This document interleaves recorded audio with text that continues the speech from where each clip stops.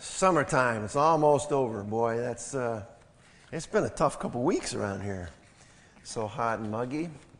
But many of you have been at the shore. We're glad you're coming back. And we're going to be getting into the Word this morning and turning in your Bibles. And so we're excited about praising the Lord. Thank you, worship team, for leading us before His throne this morning. It was great. Father, as we open up your Word, as we seek to know you more, help us, Father, to understand your way for us, to make choices, Lord, that would honor you because of the Word of God embedded in our hearts and minds. That's truth that we can act on. And we thank you, Lord, for it. And for this morning, in Christ's name, amen. The label on the bottle said, blueberry pomegranate, 100% juice, all natural. And there was also this picture of this ripe pomegranate and all of these glistening seeds rolling over these blueberries that were big and fat and juicy.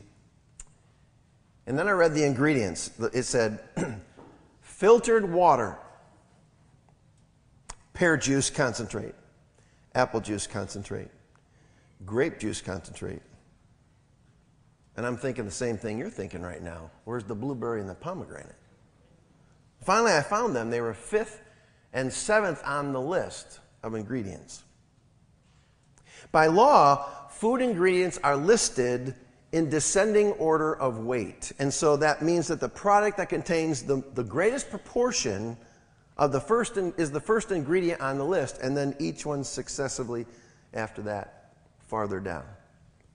So according to this list, this bottle of blueberry pomegranate was mostly water and other juices, with just enough blueberry and pomegranate to say so.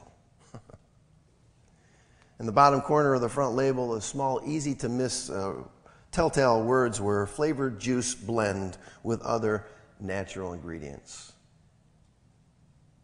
It was very enticing, you know. It was very colorful, clever labeling, all serving as decoys to sell me this diluted blueberry pomegranate flavored product disguised to look like something it really wasn't. We read, be filled with the Spirit. What if there was an ingredients label printed on me? Or you? Would Jesus be the main ingredient? And if not, how far down on the list would he be? Would my label accurately represent its contents? Or would I be falsely projecting a misleading outward appearance that would be mistaked for diluted ingredients?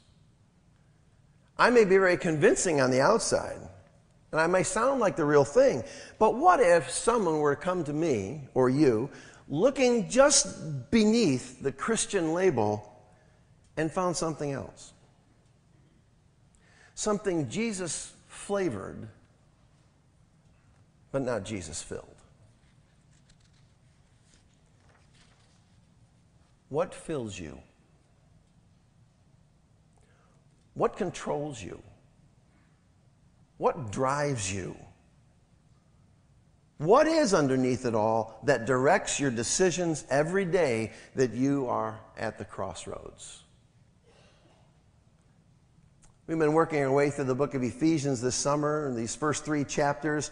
There's a lot of heavy doctrine, a lot of heavy theology of what it means to be Christian, who we are in Christ, and grace, and the cross, and redemption, and union in Christ, and all of that. And then we get to chapters 4 to 6, and it becomes very highly practical. But understand that this is not a totally different message. It's all the same subject. Paul is showing us throughout the book as a whole what it means to be Christian. You know what it means to be Christian? It means to be theologically driven. That theology and doctrine and stuff about the Trinity and the cross and atonement and grace and redemption, all of those things in chapters 1 to 3 have an effect and an impact how we live every area of our practical lives in chapters 4 to 6. And like Dave showed us last week, how the filling of the Holy Spirit and our resultant submissive heart, following the example of Jesus, impacts our marriages as Christians. And so now 2 more areas are laid out for us today in chapter 6, verses 1 to 9, work and family. We've dealt with marriage, now we're going to deal with work and family. Let's look at this passage together with a simple outline that Jesus is the driver in your work, verses 5 to 9, and Jesus is the driver in your family, verses 1 to 4, he ought to be. Asking the question, what fills you? What controls you? What drives you? Take your Bibles this morning that you brought, and you turn to Ephesians 6, 1 to 9. If you don't have your Bible, there's a Bible in the seat near you, and a little white Bible. You can pick that up, and you can turn to page 1082. 1082, or Ephesians 6, verses 1 to 9. We'll be reading it together. I'm going to read out loud for us. Ephesians 6, verse 1. Children, obey your parents in the Lord, for this is right. Honor your father and mother. This is the commandment with a promise, that it may go well with you and that you may live long in the land. Fathers, do not provoke your children to anger, but bring them up in the discipline and instruction of the Lord. See, that's the theology, the study of God, see. Verse 5, bondservants, obey your earthly masters with fear and trembling, with a sincere heart, as you would Christ. Not by way of eye service as people pleasers, but as bondservants of Christ, doing the will of God from the heart, rendering service with a good will as to the Lord and not to man.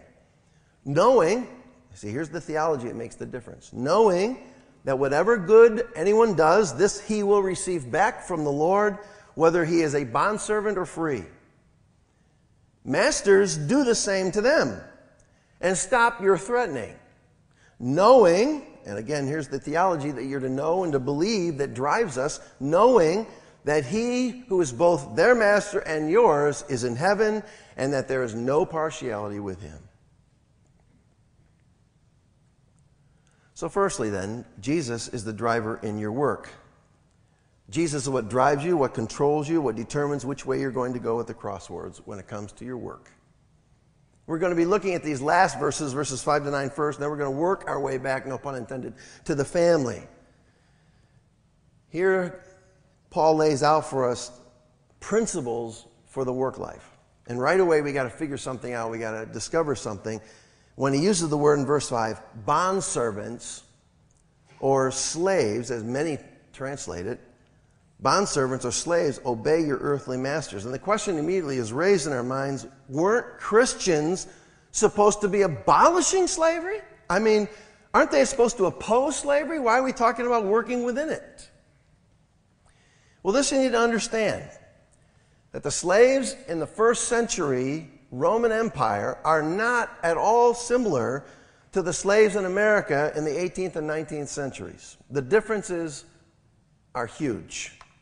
The Yale Anchor Bible Dictionary points out several important matters for consideration. First, 1, slavery in the Roman Empire was not based on race at all. Had nothing to do with race. Second, it was not slavery for a lifetime. The vast majority of slaves were only slaves till they were about 30 years of age. Thirdly, here's a quote from the Anchor Bible Dictionary about slaves in the Roman Empire. See how it differs. It reads this way. Despite the legal distinction between owners and slaves, that is, slaves couldn't quit, they couldn't negotiate for their slavery, or their salary rather, or make demands, still persons in slavery did not constitute a different social or economic class. Slaves' social status, their lifestyle, their economic opportunities, even their education were tied to the respective status of their respective masters. And they developed no recognizable consciousness of being a group or of suffering a common plight.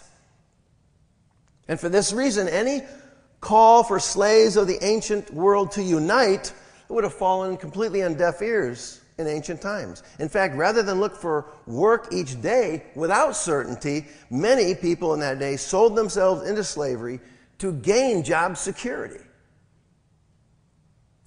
So as soon as you hear that, you're thinking, man, that's not the slavery I'm familiar with. That's not the slavery I was thinking about. And you're right. It isn't.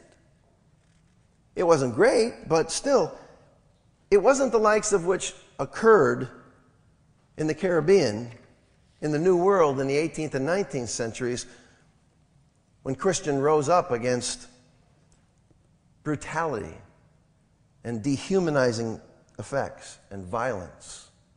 That was all part of that time period. And that's when Christian rose up appropriately to this form, that form of slavery that needed to be abolished, a different kind of slavery. And so having now a different understanding of what a slave was in ancient times in the Roman world compared to what it is in the 21st century in our minds, the ESV, the English Standard Version, which we use here, chose wisely to use the word bondservant, you might notice, rather than slave. A bondservant was one who voluntarily chose to bind themselves to serve their master for a particular period of time, to pay off a debt, to get out of poverty, and at the same time, they could own property, they could seek even social advancement. So having said all that, you can begin to think to yourself that this talks really more about bosses and employees, and that's what we're going to see this morning. That Paul uses this, and he uses two very important things, if not radical things, about Jesus driving your work life. There are two things. First, work is all by divine calling. Second, work requires all your heart. Even though they are domestic servants here doing menial tasks, they are to serve wholeheartedly. Verse 6, as bondservants of Christ, doing the will of God from the heart, rendering service with a good will as to the Lord, not to man. Did you see that? That they're serving the Lord. Now, if you and I went to a bookstore and we have found a bookshelf and the book was entitled Called to Serve the Lord, what would automatically come in your mind? You'd begin to think, well, this is probably a book about someone who had their job and left their job and went to go into full-time ministry or missions field somewhere around the world, right? And you and I would probably think like that. Do you know why? Because we don't have a biblical view of work. And most of us don't. And as soon as you and I begin to talk about being called to serve the Lord, the furthest thing from our minds would be that this was referring to farming or counting numbers or pushing a broom. And that's wrong. Because this is who Paul was speaking to. Domestic servants are people who did push brooms, who counted numbers, who grew the crops. Paul is saying that the calling from God, and this is how you are to think as Christ followers. It's a calling. You've been called to serve God in your work, whatever that work is. Now, Elizabeth Elliot had a very helpful illustration of this. She was a wife of Jim Elliot. She was a speaker and a lecturer for quite some time, and she explained this in one of her lectures. She said in so many words, what does God do in the beginning of Genesis 1 and 2? What do you see there? See, we see God bringing order out of chaos. This is what God does. The Spirit of God moves across the face of the waters, across the face of the deep, and then there was light. He brought order out of chaos. And then she says, think about your house. Wiping off the counters, dusting, mopping the floors. All those things I don't like to do very much. You might do it yourself. You might pay someone else to do it. But either way, if no one does it, you're going to die. Because when it comes to cleaning the house, she says, you are reflecting God. You are bringing order out of chaos. And that's what work does. And looking at it that way, there is no menial task. There is no low-paying job. There is nothing that is not meaningful. All work is God's work. All work is God's way of bringing life and light and dignity to man. So the next time you or I see someone pushing a broom or picking up gum in the grocery store parking lot or pumping gas, the simple, menial, low-paying work, don't you dare look down your nose at them. or treat them like furniture. Because if you don't treat them with dignity, you don't have a biblical view of work. And if you're here today and you feel as though your work is meaningless, it's useless, it's boring, then you maybe better find a better job, a different job, a job along the lines of your giftedness and your skills and your passions, because God doesn't want you to think about your work as meaningless and boredom. Because all work is God's work. And God in His providence provides work for you and me that is meaningful. And when you understand that God is behind the work, and that it's meaningful because of Him, then it's also not only meaningful, but it also motivates one. Verse 5, bondservants, obey your earthly masters with fear and trembling, with a sincere heart, as you would Christ. Verse 6, not by way of eye service as people pleasers, but as bondservants of Christ, doing the will of God from the heart. This means from the heart with joy and with zeal, with enthusiasm. What's he saying? He's saying you have an earthly boss, but he or she isn't the important one. You need to look beyond him or her to your heavenly boss. See, some of us have bosses and we work for companies that really deserve your hardest work. There's others of us that may look for work for bosses or companies that don't deserve your hardest work. And therefore, some of you are doing your best and some of you really aren't doing your best. And that's because you don't have a biblical view of work. What Paul is saying is that work is really God's work. And if all work is God's work, then your real master is the one who stands above that earthly boss in heaven. You look to Jesus. You keep your eyes on Jesus because He deserves a good day's work every day, all day. He is your creator. He is your redeemer. He is what drives you. And if you look to Him, you will always be productive. You will always work your hardest. You will always do your best if you look to Jesus. And then that'll result in two things. First, it'll be liberating. Your environment won't control you anymore. It's liberating. People can mess you up. It's like the pastor said, I love the ministry. It's people I can't stand. That's a little pastoral joke there. But you have your dignity and you know that you are going to put in a good day's work because you're working for the real boss. And if you make it your point to work for your real boss every day, when you do your work, people will notice. You'll stand out. You'll be different. Here's why. Because you're steady. You're honest. You're productive. You have integrity. And the word is going to get out. And you're just not working when people are watching. You're working when people aren't even watching. You're working all the time. You're doing your best. And people are going to see that because it's different than everybody else. And the bosses are going to see it and they're going to want you to work for them. This was not the view of work in the Greco-Roman world. In the world of that day, people who did menial tasks were considered lowlife, scum, and inconsequential. And this idea of work was totally different from the world of that day. Their lives were different. These people they were different than the people around them, and it will change you, and you will be different too. Be filled with the Spirit, be controlled by Him, be driven by Him. And here's the point. As soon as these people, these new Christians, worked out their theology and applied it to their lives, in their work life especially, they were very different from everybody else around them. And not only was that true of them in the marketplace and in their work, but it was also true of them in their homes, in their families. Very different.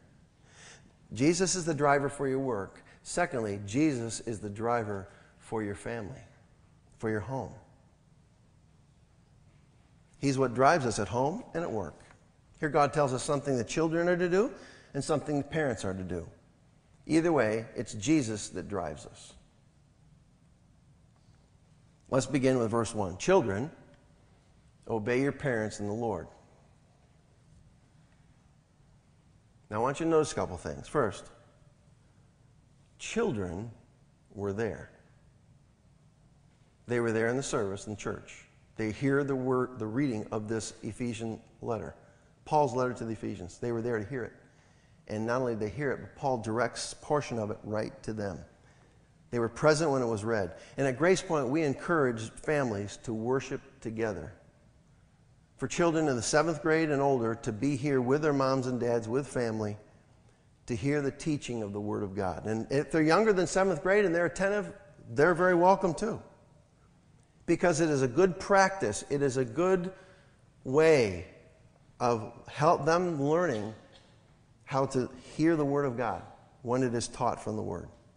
And encourage them to regularly practice worship in the commons. We would encourage that. You bring them. It'll help them for their future. Second, both the fathers and the mothers were rearing the children. Children, obey your parents, plural. The reference was to both of them. And then it says, fathers, don't provoke or exasperate your children to anger. Now, it could be that Paul says this because the father is the one most responsible for what happens in the home, or it could be that he knows that the father is more likely to be the one to provoke. And speaking as a father, it's true for me. And it's not true of Kim. I'm the one who will tease. I'm the one who will provoke, be sarcastic, carry something a little bit too far, provoking my boys. It's true. Even this past week. To my shame, as I prepared this message, she had to say to me more than once, when I had said something that was a little bit too biting and sarcastic to one of my adult sons, she took me aside. That's a very smart thing to do.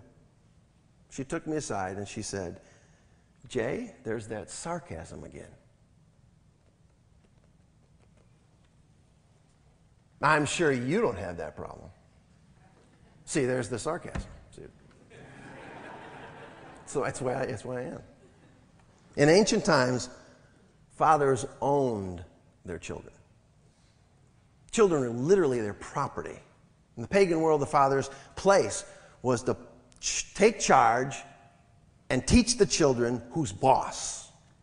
And Paul says that the very thing the parents are to do is not to provoke, fathers. Don't exasperate your children. The word means to infuriate.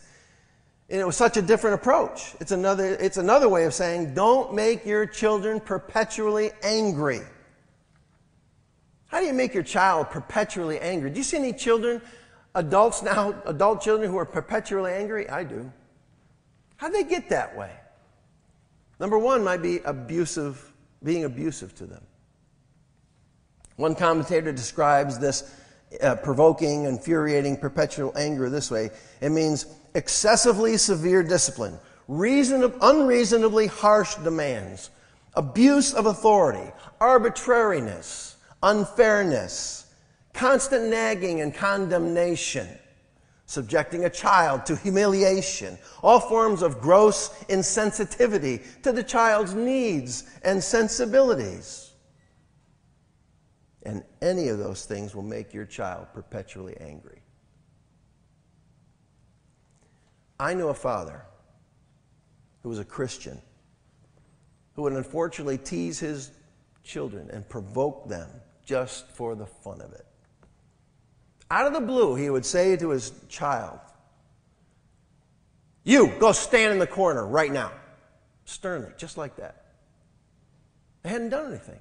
They might have been playing with their brother, sister, their cousins. Just, "You, go stand in the corner right now." And they would get up and they'd go to the corner, and their tears would begin to flow, and they'd begin to sob a little bit, and they'd just stand there. And then he'd turn around and say to me and others who were there, "Watch this." And he'd walk away for 5 minutes, 10 minutes, 20 minutes. Leave the child in the corner. That was cruel. That was abusive. I didn't know it at the time. I didn't understand it at the time. I was younger myself, but it's provoking.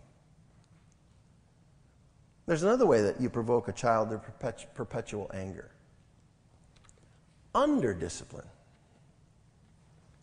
If you're too afraid and too under-disciplined yourself personally to be consistent with your child, afraid of their disapproval and not wanting to offend them, that you'll always be giving in to them, and you'll be spoiling that child.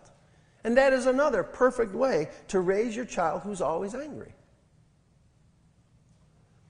You know what it breeds? It breeds this entitlement. That anyone who grows up with an incredible sense of entitlement is going to grow up very angry. Why? Because they're going to find out in the world that the world is not nearly as compliant with all their wishes as mommy and daddy were. And today in our world, we are raising a generation of entitled young adults who are very angry with the system. Over-discipline, under-discipline your child. And you'll make them perpetually angry. Don't do it. And the one thing that Paul says, don't provoke your children to anger. That's it.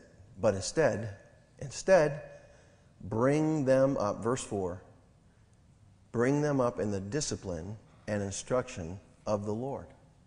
This was a complete departure from the culture of that day, the ancient world. It was unheard of. And actually, it's a departure in our culture for us today as well. See, in the ancient culture, the purpose for parenting was to discipline. Show them who's boss. You own them. You make them shape up. You make them what you want them to be. You discipline them as you see fit. And it's your right as a parent to do that. In modern culture, it says the purpose of the family is to nurture your child, not to impose your views on them.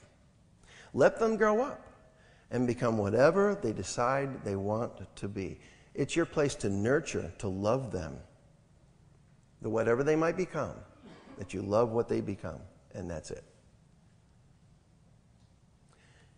Now, there's a place for discipline, and there is a place for love. But to teach them what is right is the purpose. Values.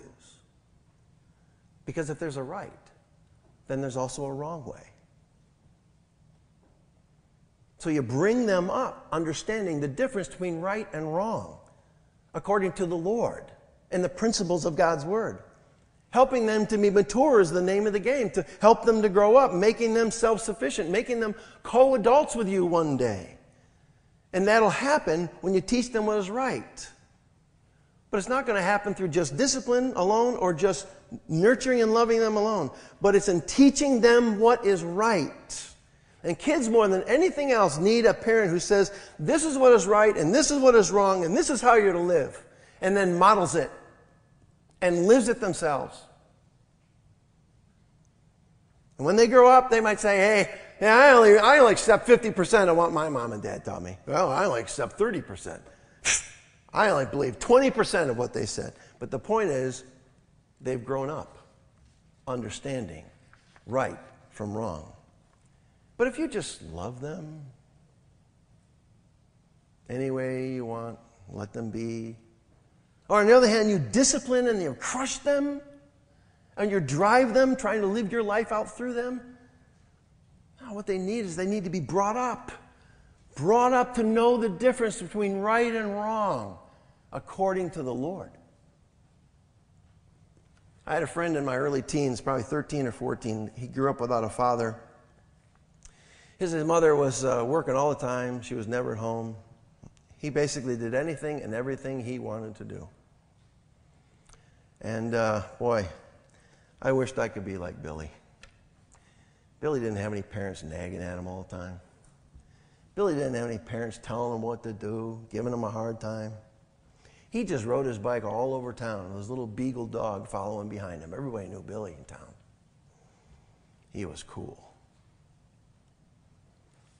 He had all the freedom there was. And then one day my dad said something when Billy started to get into a little trouble. My dad said something I'll never forget. He said, Billy wasn't brought up. He just grew up.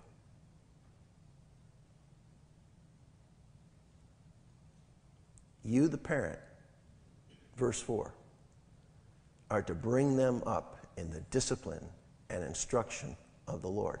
And that imperative is directed to you. You are the parents. You are the primary spiritual developers of your child. It's not the pastor. It's not the Sunday school teacher. It's not the small group leader of your child's Sunday school room. And it's not the youth director.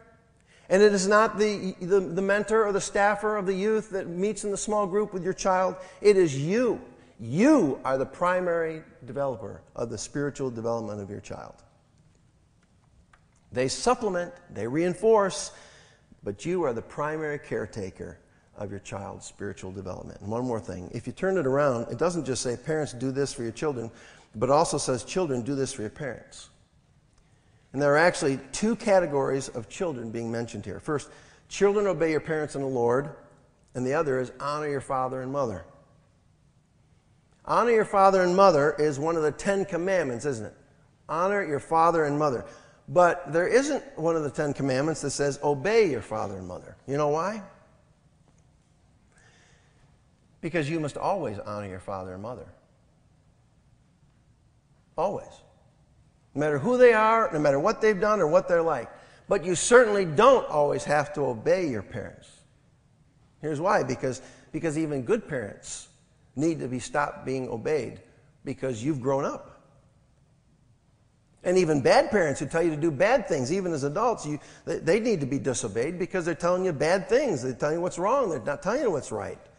But the one thing you must always do is honor them. And the honor principle is this, that you treat them with respect. You show them and you demonstrate to them the respect what they are due. Even if you'd rather not, you do it anyways. You don't have to obey them.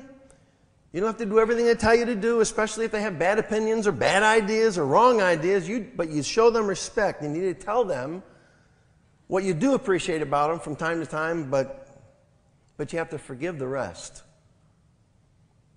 And if you don't forgive the rest, then you're not going to, then they're not going to, and you're saying to yourself, they're not going to tell me what to do, or I'm not going to listen to them anymore. I can't stand the way. If you're thinking that, you see, then you're still being controlled by them. You're still being driven by them, rather than being controlled or driven by the Lord. When people read this about this proper attitude about children, about the proper attitude about parents, about the proper attitude about masters, the proper attitude about bondservants, it was completely different. It was totally against the grain of any of the lives that they lived around them. And you know what? In many cases, it's very different for us today, too.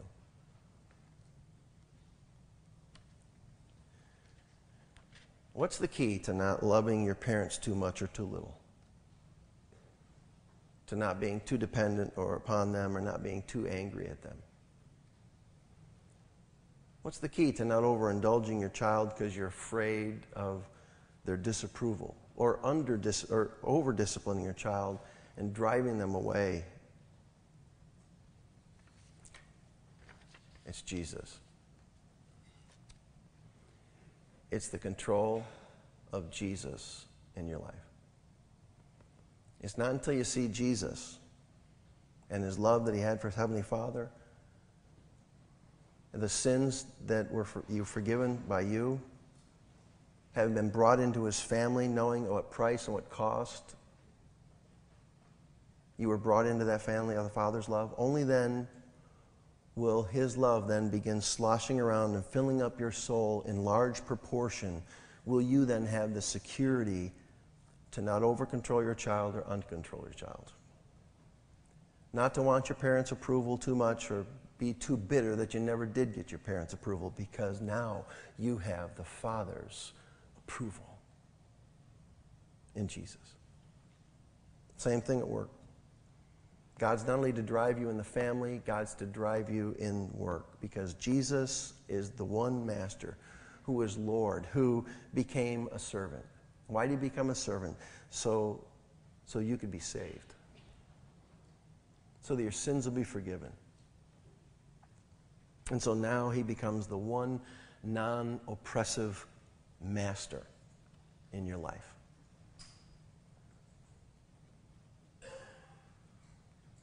If you know who you are in Christ, if Jesus is listed as the first main ingredient and fills you and drives you, then you work not for yourself or for your own good, but work becomes something you do to delight in the Lord and to serve the Lord, and in so doing, serve others. You are no longer a slave. You've been liberated, and you've become a bondservant, voluntarily giving yourself in service to Him. What drives you? What controls you? In the family at work, it ought to be Jesus. Let's pray.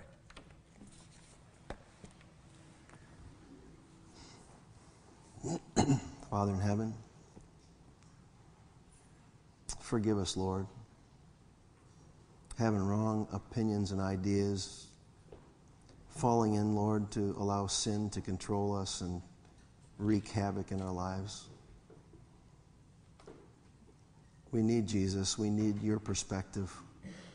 We need your life everlasting. And if there be some here, Lord, who don't have it right now, I pray, Lord, that you would move in their hearts to draw them to yourself. That even now they might come to faith in you, because you're speaking right to them. And we pray in Jesus' name. Amen.